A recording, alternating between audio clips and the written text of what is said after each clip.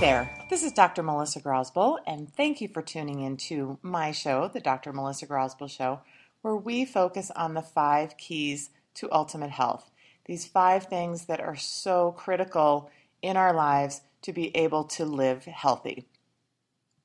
And those 5 keys are good, consistent exercise, proper nutrition, adequate rest, a positive mental attitude, and a properly functioning nervous system. Today I've decided that we are going to talk about rest. I think that is a good place to start as we go on this health journey because so many of us are not getting enough rest or we're not getting enough quality rest. And rest and sleep are so important to your health and is the area that most of us suffer. Why do we suffer from not enough sleep? Well, we live in a completely stressed out world. We're under stress all day long, whether it's money issues or work or our families or our kids or just trying to find enough hours in the day to get everything done. This is generally the area that suffers first and most when we are trying to just live our daily lives. And why don't we get enough sleep? Is it because we are too stressed out all day and just can't seem to wind down? Is it because there are just too many hours, not enough hours in the day for most of us to get everything done? Or do we just lie awake at night trying to come up with answers to all of the problems that are causing us the stress in our daily lives? Whatever it is, we're not getting enough sleep. Research shows that we need a minimum of 7 hours of solid rest every night. Anywhere from 7 to 9 would be ideal. But that means 7 hours of consistent rest where we're not waking in the middle of the night 12 times. How many of you out there can honestly say that you're getting at least 7 hours of good quality sleep every night?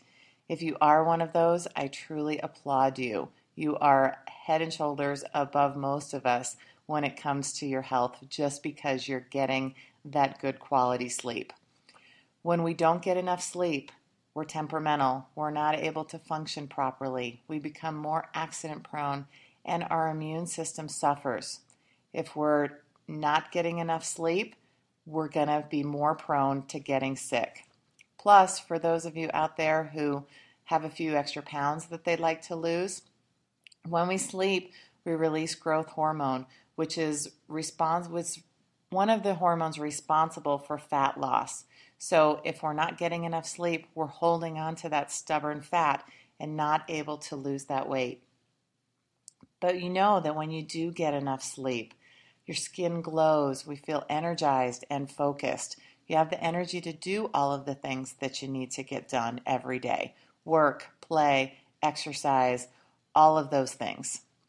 There's a great quote out there that says, if you don't find the time for health now, sooner or later you will find the time for illness. So those of you out there who are saying there are just not enough hours in the day, well, sooner or later you'll have to find those extra hours because you won't be healthy anymore. So what can we do to get more sleep? Well, it's definitely not an easy fix, especially if you've suffered from insomnia or lack of sleep for a long time. But there are some tips that I'm going to give you that can hopefully help. And just like with anything else, it's a journey. You're not going to be able to go from sleeping 4 or 5 hours a night and being an insomniac to getting 7 to 9 hours of quality sleep every night, basically overnight. It takes time to develop new sleep cycles. So give yourself a break. Try and incorporate some of these things and see if over a few weeks or so it really helps. The first thing that I recommend people do is to avoid caffeine. Obviously, we know that. Anytime after lunch.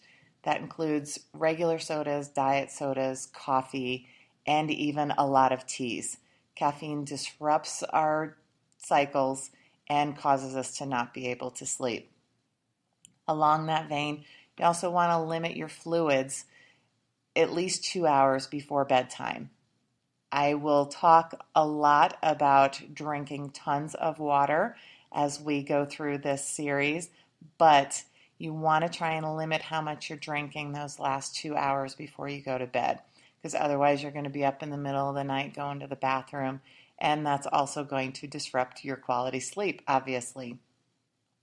And the last thing about liquids is until your sleep cycle gets better, you want to avoid alcohol. Alcohol generally leads to restless sleep. And so until you change your sleep patterns, you might want to stay away from having alcohol. The next thing that you can do is keep a sleep log. Record the number of hours of sleep that you're getting at night and how you feel the next day. You can also record kind of what happened to you that day, and over time you can see what things that are going on during your day that are affecting your sleep and how you feel the next morning when you do get enough sleep versus when you don't. You can also keep a notebook and pen beside your bed. One of the reasons that people have a hard time sleeping is because their minds are always going. They don't have the ability to calm their minds. If you are recording your thoughts, you kind of get them out of your head and onto paper, and it leaves your brain calm down so you can relax and hopefully get more sleep. I also recommend that people stay away from TV and internet and other disturbing images before you go to bed. Those images get into your subconscious mind, and then they totally affect your sleep patterns. You end up having crazy dreams or not that really good quality sleep. So do something positive before you go to bed. Keep a gratitude journal so that you can record the things that you're grateful for every night before you go to bed. Listen to a meditation or a hypnosis CD before you go to bed. There are some great apps that you can get from your smartphone that are free, that are meditative or self-hypnosis that can really help to calm the brain down. Otherwise, you can find meditation CDs at the library or on Amazon or any place where they sell CDs that are great to help to calm your mind. You can also read a book, something that's positive. You don't want to be reading horror books before you go to bed, but something positive and uplifting before you go to bed. And also, if you're spiritual or religious, read a few chapters of the Bible. Read something that's going to encourage your spirit and keep you in a positive mind frame before you go to bed. It will definitely help to keep that positivity in your subconscious so you can have happy dreams and not disrupted sleep. I also tell people to begin your wind down at least an hour before you go to bed. And that goes along with the meditation and the positive, uplifting things that you do before you go to bed. And also try and get to bed about the same time every night. I know we tend to have different schedules on during the week that we do on the weekends, but getting to bed about the same time, it keeps your body in the same rhythm so that it can get used to going to bed at a particular time, and it helps to keep the same cycle so your body knows what it needs to do and it's ready for bed at the same time every night. So these are just a few of the many things that you can do to help to increase the quality of your sleep. I'll have more on another show, but I think this is enough to kind of get you guys started. So if you have any questions or you'd like more information, you can always go to my website, which is www.grosbollhealth.com. That's GROSBOLL health.com. You can also email me at Dr. Grosboll, DRGROSBOLL @gmail.com, or check out our Facebook page, which is Grosboll Health Center on Facebook. It's been a pleasure being with you guys today. Hope you enjoyed yourselves, and I hope you got some good tips.